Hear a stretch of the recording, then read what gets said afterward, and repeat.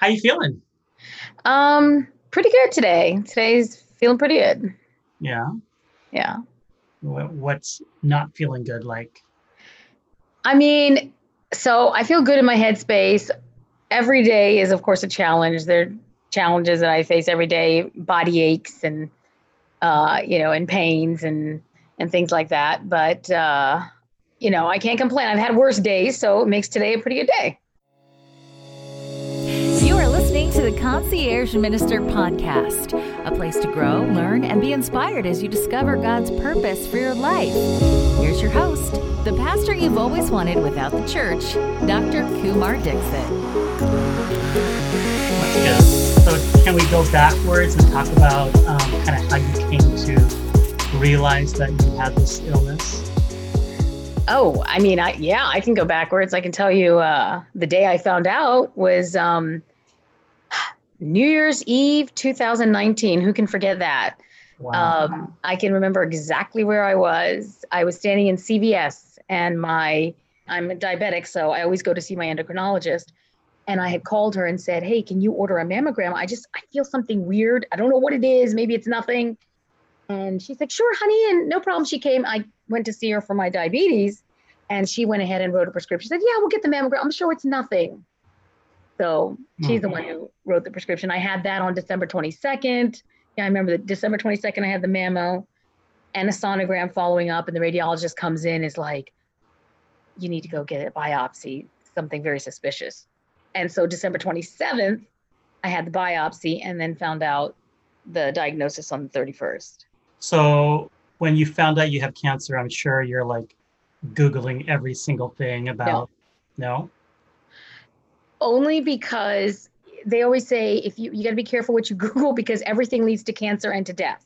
Right. Like if you Google I had the common cold, if you Google that your nose is sniffling, somehow it could trigger all these other things, and then the next thing you know, you're dying. Yeah. So I was tempted to, Mm-hmm. but I was like, well, I already got cancer, so if I Google it, I'm dying. So I didn't want to do that. I wanted to put my trust in the uh, medical people that I would be dealing with. Mm-hmm. So what kind of cancer do you have? Like what stage is it? And can you give us a little bit of a description of what you?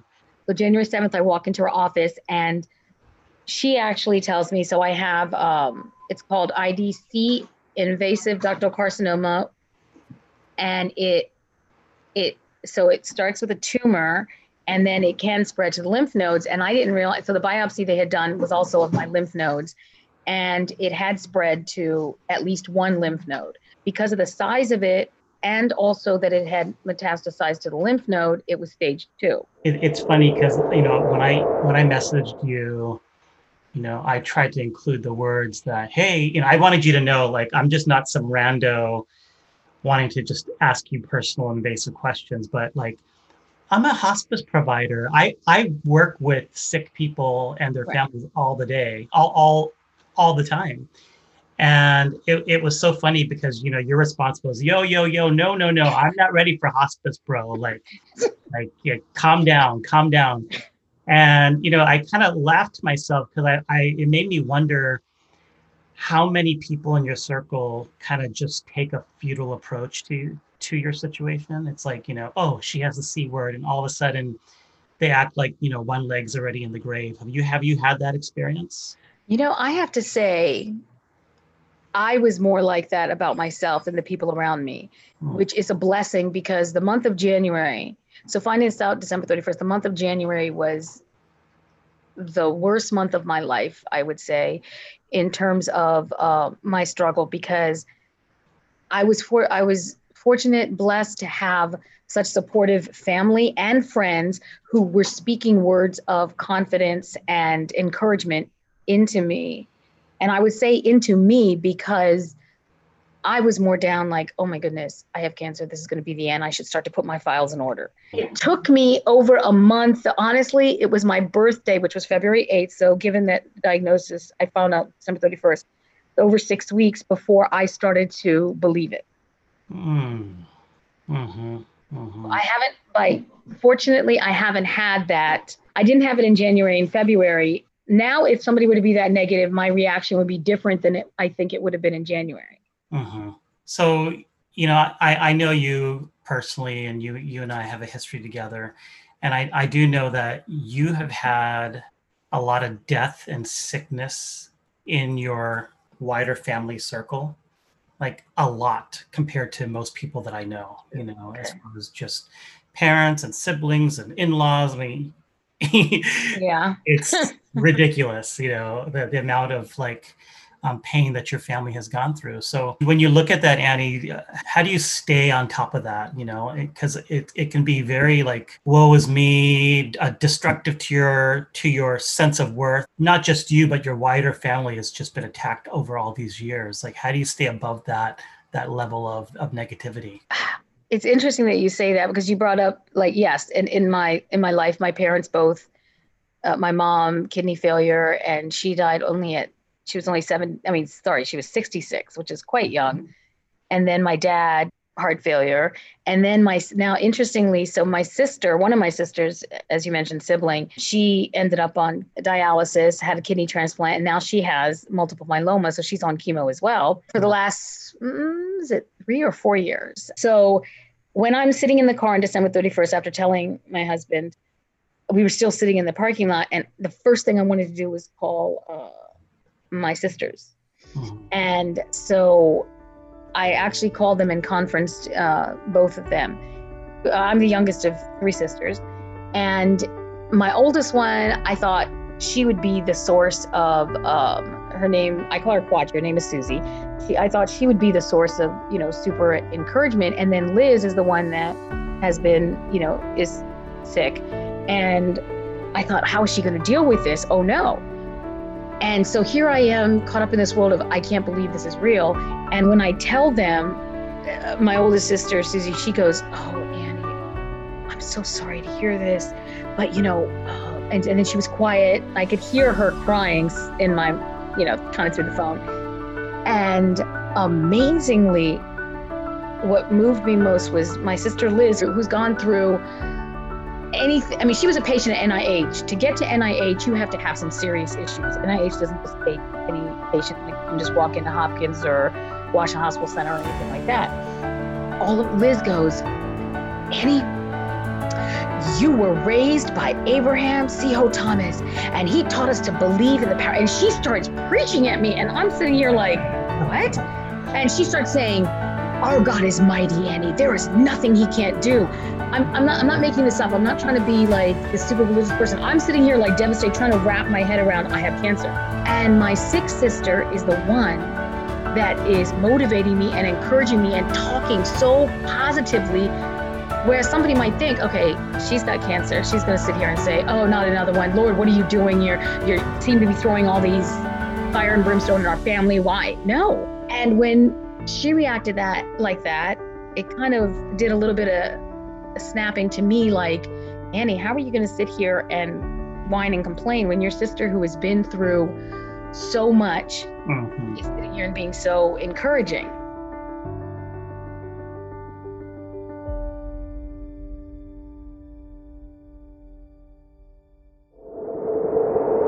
So that has affected that possibility of being very negative. Mm-hmm. So, like I said, the month of January was just hard to deal with. And I still do. Sometimes I'm like, if I do have a question, I ask God. Because one thing my father taught me that has stuck with me, he said, should you question God? And I immediately, when I was younger, I'd say, no, we can't question God. He's the Almighty and he's always right. And my dad, who is, very like a biblical scholar, if you will, he looked at me and said, no, it's okay. Question him, get angry at him, yell at him, disagree with him. And I was like, are you kidding? We can't do that to God. But then I said, why would you say that? And he said, because he is God. He is all knowing and he can handle it, anything you throw at him. So in relation to what you just said, that's what I do. So if I'm ever feeling down or negative, I cry at God and I'm like, Lord, I don't get this. Why am I going through this? I asked the question only once, what did I do to deserve this? Because that's a scary question that we all ask ourselves, like, what did I do to deserve this? And the way I got my answer was, because I could think about all the sins I've committed, oh, maybe it's because I didn't do this, I didn't do that, I didn't eat right, I did that bad thing, I said this bad thing. So you're placing blame on yourself. Almost, no.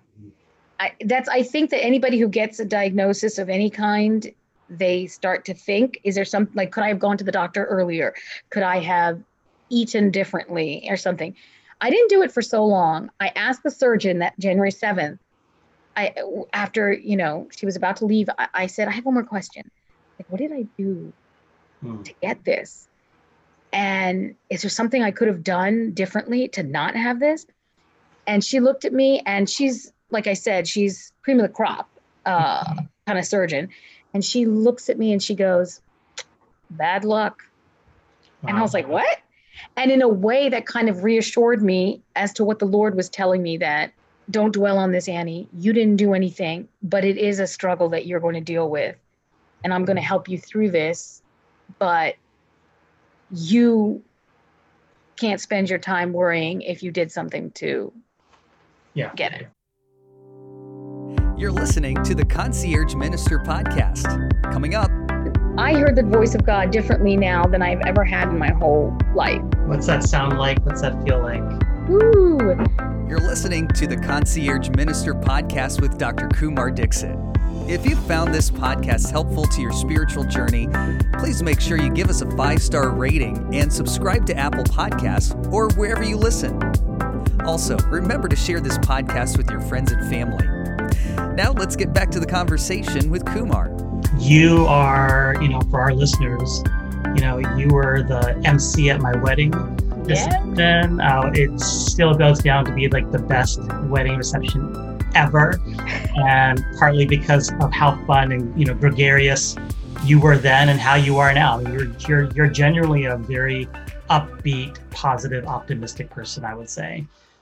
How have you been able to keep yourself from kind of spiraling and kind of keep yourself afloat, or if not, kind of moving upwards? So I will have to say, and whether this was a religious interview or not, it doesn't matter, because my truth is leaning on Jesus privately, one-on-one, me and him, especially in the night hours when everybody else is sleeping, because I had to do that. Because there were times when, like you said, it's automatic in life. The negativity is there, the pain, the fear. Fear is a great downer. Yeah. And the interesting thing is I would cry into Jesus, like, I can't do this. This hurts too much, or I'm too scared. And I would cry and I would say, please, God. And I actually would beg him a couple of times, don't let me have to go through this. And yet I had to go through it anyway. And I'm like, I asked you not to let me go through this. I heard the voice of God differently now than I've ever had in my whole life. What's that sound like? What's that feel like? Ooh, it's a feeling. It's a feeling. And then I'll hear through the feeling, I'll hear the words. So for example, I had to go to, there's two of the biggest things. One is MRIs. I am extremely claustrophobic. To the point of fear. On January 15th, the doctor ordered all these tests. I said, MRI? I was like, can I do an open MRI? She's like, no, because they don't give you good pictures. So I was like, okay. So I walked out of there saying, Lord, I will be cut open. I will go through this. I don't want the MRI. That was my greatest fear. Right. And I wasn't scared of the bone scan. I was a little, but it was minimized because the fear of the MRI. I kept praying to God. I would sit here and I would be rocking at night. I couldn't sleep. I couldn't eat. I couldn't do anything. Fear of the MRI. And so I cried unto the Lord, and and then I started to have this feeling, you got to do it, Annie. You got to do it. And I'm like, Lord, you can make it happen. You can change the doctor's mind. Do it. I kept praying that. I kept praying, telling him what to do. Yeah. And then I kept getting the feeling of, Annie, you're going to have to go through this. So I finally changed my prayer. And I said, sometimes it's a matter of that for me. And then I had to change the prayer. All right, Lord, I'm going to go through this. Help me, because I can't go through this. So up until the day before my MRI, I said, Lord, show me peace. Give me your peace that I'm going to be okay, that I can do this. The day before the MRI, I opened up. Now, help me, Pastor Kumar here. the verse, where is it? It's in the New Testament. The one that says, my peace that passeth all understanding, Yeah. right? All of a sudden, I do that Bible app where you get a verse every day. Why is it the day before my MRI? That was the verse. And I prayed on that verse and I said, Lord, just hold my hand, give me understanding. So he did. So he's been speaking to me sometimes through the Bible verse. Sometimes it's just through this feeling of, I can't explain it. I got this peace that washed over me. Now, again, I was petrified. Every time I would go to eat something, I just couldn't because I was so scared. Yeah. And then all of a sudden, the day before the MRI, there was this peace. And when I went to get the MRI done, I was still nervous. I was still scared, but I felt God with me. So that verse comes from Philippians 4:7. Yes. And it just reminded me just the value of making sure your children hear scripture growing up as kids, because, hearing it, memorizing it, you may never remember it, but at least God will put back those Yes. small tidbits of scripture back in your mind to give you hope and to get you through the day, I think. Yeah. And sometimes, oh, by the way, God is, to me, funny because I went and did that MRI and it wasn't that bad. Because I close my eyes and I don't see myself going in. I have my eyes closed and I will never open them until they pull me back out. Mm-hmm. And to get this MRI done, I'm lying on my face because this is the type of MRI. It was, that's the way they do this for the MRI they needed for me. So I go in, then I get it over with, 45 minutes, whatever. And then I'm like, I'm never having this done again. Yes, but if I do, I'm coming back to this machine because it was great. The next day, the radiologist calls me. Yeah, we found something. So we need to do bilateral MRI guided bilateral breast biopsy. And I said, no. And she said, yes. And she says, it would be really good. I said, by that, would it be really, do I have to do it? So I was like, God, you got me through that. Now, why do I have to go through a second one? Yeah. And I saw that as funny because God is like, okay, I got you through it. I'm going to get you through it again. I was less fearful the second time around. He spoke to me directly outside of the dentist's office. And when I say dentist, I started chemo. I'd been through all of this mess. And I said, Lord, I'm going to chemo. And now you're telling me I have to go to the dentist? And I started crying. And I said to God, I don't understand. Why am I going through this? I don't understand. And Kumar, when you talked about Bible verses and how train up a child in the way they should go, the Bible verses our parents had us read or memorize in Sabbath school or at home, I kid you not, I heard it like this. God, I don't understand. Why am I going through this? And I was banging on the steering, one of those hysterical moments. And I heard him say, lean not on your own understanding. Lean on mine. And I was like, what? I got mad. I'm like, I don't want to do that. I don't get it. And I kept hearing those words. So I started having this fight with him in the car over and over. And I would hear these kind of verses as my answer. So sometimes he talks to me like that. That's beautiful. Proverbs 3, 5, and 6. Yes. It's one of the very first memory verses that I learned as a kid.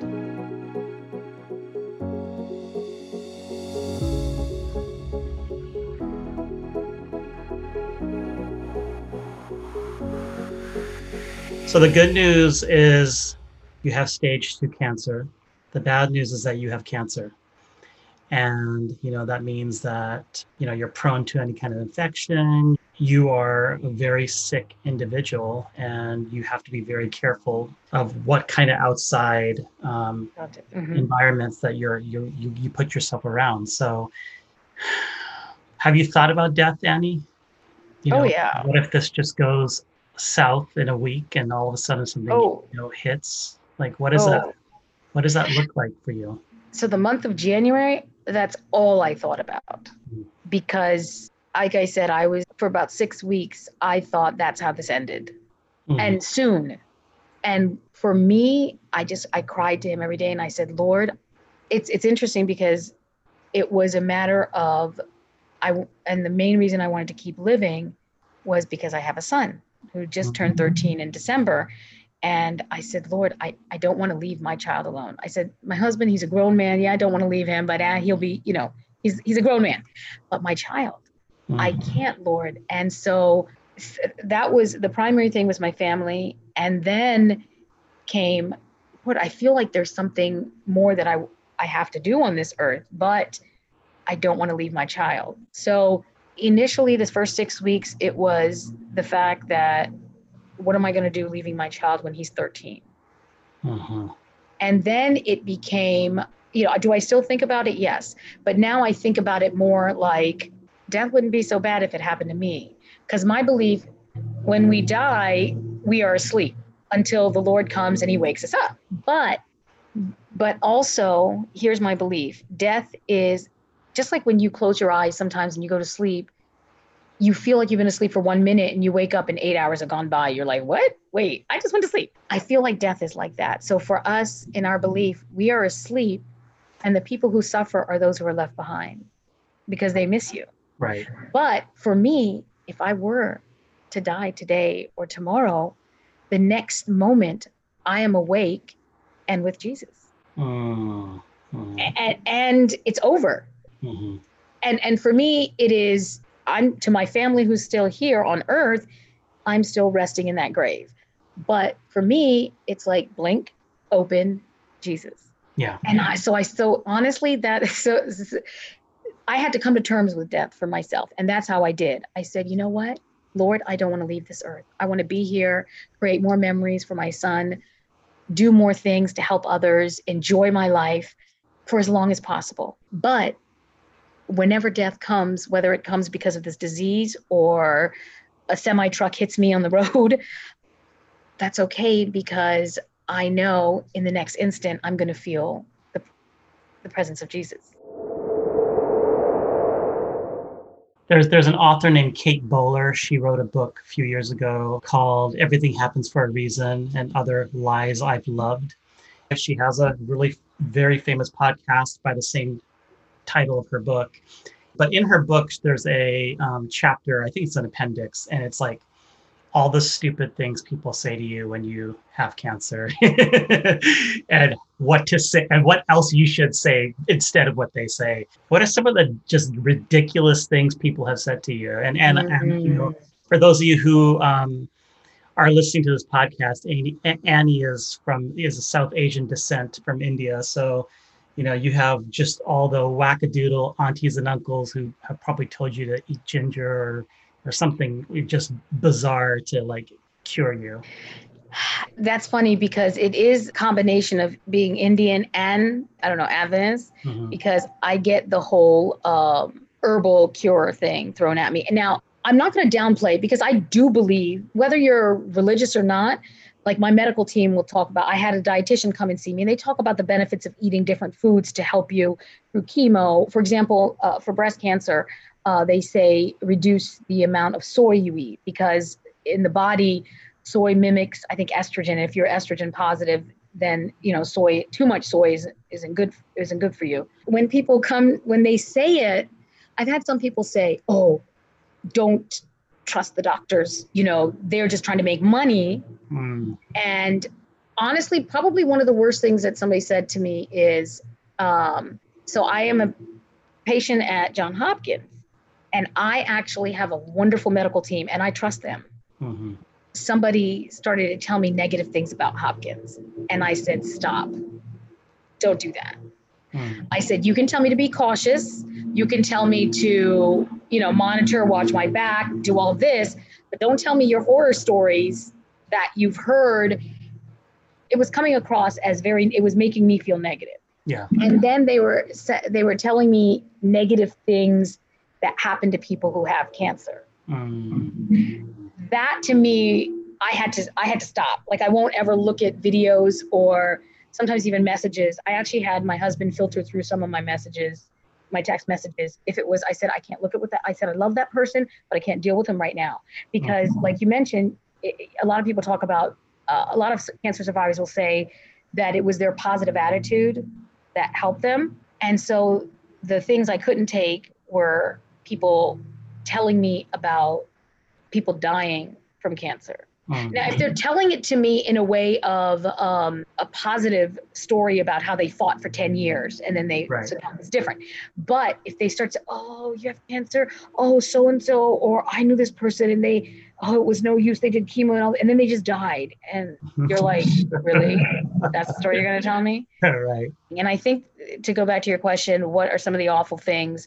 One is, don't do chemo, go the herbal route, don't listen to your medical team. And, oh, you're at what hospital?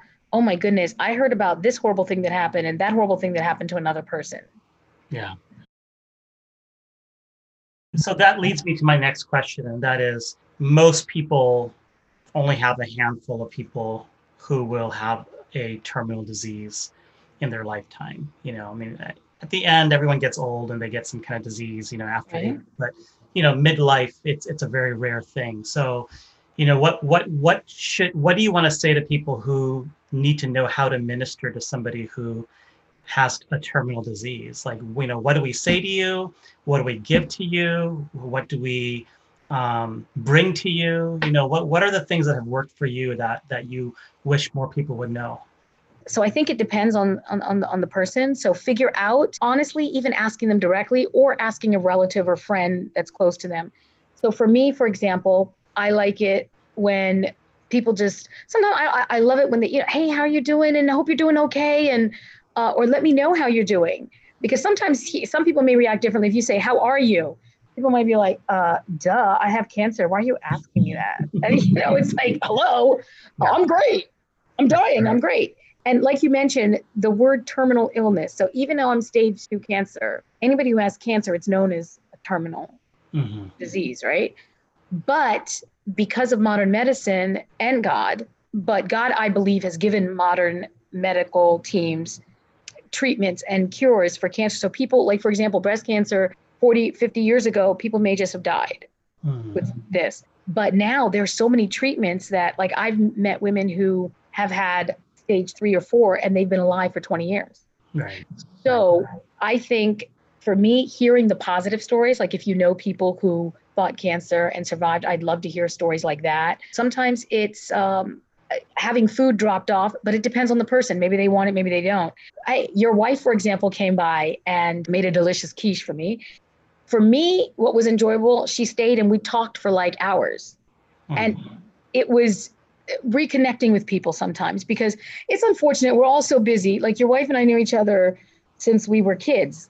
And just life, we live in different places and we go to different schools. So we would always see each other at church. And then when we started going to different churches, we would hardly ever see each other, but that bond was still there, so that whenever we saw each other, we could talk for hours and enjoy it. So sometimes it's that, if you have the opportunity to go hang out with them. If you don't know the person, for me, I would say, ask them, hey, what can I do for you? And when you ask it, mean it. Yeah. So if they say, hey, can you come visit me for like 15 minutes? Be aware of it. So you're not like, I'm really busy, I can't. Right. Be aware of what you're asking before somebody actually takes you up on your offer. Yeah, because you might ask the person and then not really want to do what they want to do. What about just somebody, like, especially in the early beginnings of you discovering that you had cancer? What about the, oh, I'm so sorry response? That's often what people will say is, oh, I'm so sorry, to hear this. Is that a genuine thing that you can live with? Or for you, was that something that was kind of a downer? So yes, honestly, that's, I think, the human instinct to say that, because, and it didn't bother me. People would immediately say, oh, Annie, I'm so sorry. I don't know what to, some of them would say, I don't know what to say. An honest response is a beautiful response. Like, I don't know what to say. Because there were some people who were just like, I don't know what to say. And sometimes, though, in the beginning, I ended up cheering people up because they got sad about it. So, and it depends on the personality. I'm the kind of person that I could do that now. If this interview was happening in January, it'd be very different. Sure. Because than the first month of this, because there's this, what they call a whirlwind of tests and procedures. And you're just trying to wrap your mind around the fact that, holy smoke, I have cancer. Yeah. So I think that the people saying that I'm sorry, followed by, look, I'm going to pray for you and I'm here if you ever need something and I mean it, just let me know. But be aware that sometimes the person who is suffering, they may not call you. Yeah. They may call their siblings, their cousins, something like that. But so you may have to take the initiative. And I've been so fortunate in my life that I've had people outside of my family inner circle who will reach out to me, because sometimes like I'm just exhausted. I come home from chemo and I'm like so sick, and I'm not going to go out and text somebody. But so for example, your wife, I wasn't going to text her or anything. She texted me. She's like, Annie, I just heard, I want to come spend some time with you. Can I? And she actually bugged me a few more times, because honestly, when she initially did, I wasn't even checking my message. I was so sick. I was so tired. I was so drained. But she kind of kept doing it. And the beauty of it was, with a text message, if the person who is sick chooses to ignore it, they can. Right. So she did. And then finally, when I felt up to it, I responded. I was able to get together with her. And had she not done that, I wouldn't have picked up the phone and been like, hey, Rich, because it's like, like I said, we don't talk or hang out every day. So it wasn't somebody that I would pick up the phone and call. But that one day she came and spent with me meant a lot. She left an opening for you to respond when you were ready to respond. Yeah. But she also kept texting. Yeah. Yeah, that's a huge lesson for people to know. Just to be able to send somebody love and don't expect a response. They'll respond when they can, or they may not. But at least they know what's coming in. So how do you feel about people offering you things? People will do a meal train, or they'll want to stop by and bring you food. Like, how do you feel about just receiving that from other people? It's both wonderful, and it's also a feeling of guilt. I know I have felt guilt on two parts. One is that I would, like, when people would offer to bring food, I felt like, I'm not able to do that for my family, like get up and cook. So I'd feel the guilt.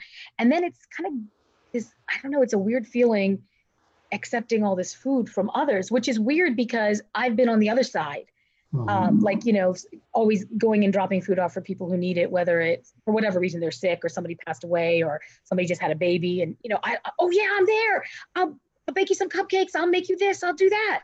To be on the receiving end is really weird and not always easy. So take that in consideration if you're ever asking somebody. You may have to ask them more than once, and sometimes just even tell them, you know what? I'm going to drop this off for you just because. So because it ends up being a blessing, especially when they're going through treatment and they're too sick to get up and do something. Like, for example, I'm about to do radiation. And from what I've heard other women go through, they get extremely fatigued. Like to the point where they say, I don't like to be lazy. And this woman said she came home and she's like, I got into the kitchen. I said, I've got to cook. I can't take this. And she said she couldn't help it. Yeah. She just lay there on the couch for several hours.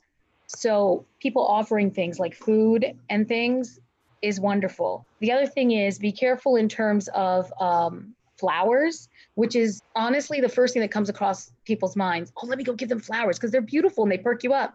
What you want to be careful of is ask them if it's okay, because I found out plants and flowers are not good for people on chemo necessarily. Like you mentioned, when you're on chemo, you're susceptible to a lot of germs and bacteria and different things, and that can come on plants. Yeah. Interesting. That is very interesting. My parents brought me up in the faith and, train up a child in the way he should go. But I think that every person who deals with some kind of illness, whatever it is, whether it's cancer or diabetes or some debilitating, even if they break their leg and they can no longer run and that's what they do for their living or something, everybody faces their demons in their own way. And fortunately, my faith, there comes a point in your life where it's no longer your parents' faith. It has to become your faith. Nobody can, when you're a kid, when you're 10 and 12, like Mara, you have several children, you got to wake them up and force them to go to Zoom Sabbath school or go to the physical church. There comes a point when they have to go to church because they want to. When your kids are 22, you can't make them go. So for me, that's what this journey has really hammered into me, is my own faith and walk with Christ became stronger. But it's not like that for everybody who gets a debilitating disease. They may get angry with God. And I think that people on the outside trying to help them, they need to be aware that yes, they may be labeled as a Christian or something, or I'm going to pray for you. That person may be like, no, don't pray for me. Yeah. Because they may be angry with God or something. And I think that's why I think one of the most important things I would say, having gone through this, is listen to that person. Truly listen and see if you can spot, either by what they're saying or what they're not saying, what they need or want from you, whether it's a prayer right then and there, or you pray for them when you're not with them, or they want a meal, or they want company. Maybe they want to be left alone a little. Yeah, that's great counsel. Can I pray for you? Oh, I would love that. Oh, what would you like prayer for? Well, I'm finally on hopefully the last phase of my treatment. So I'm going into my next phase. And I don't know if you know anything about this, but after surgery, I just learned, like, for example, my arm mobility. So I can raise this hand, no problem. I had surgery on this side. I can't raise it up further. So if you could just pray that my next phase of treatment goes well and that it works. Yeah. And I get more mobility on mine. Absolutely. Absolutely.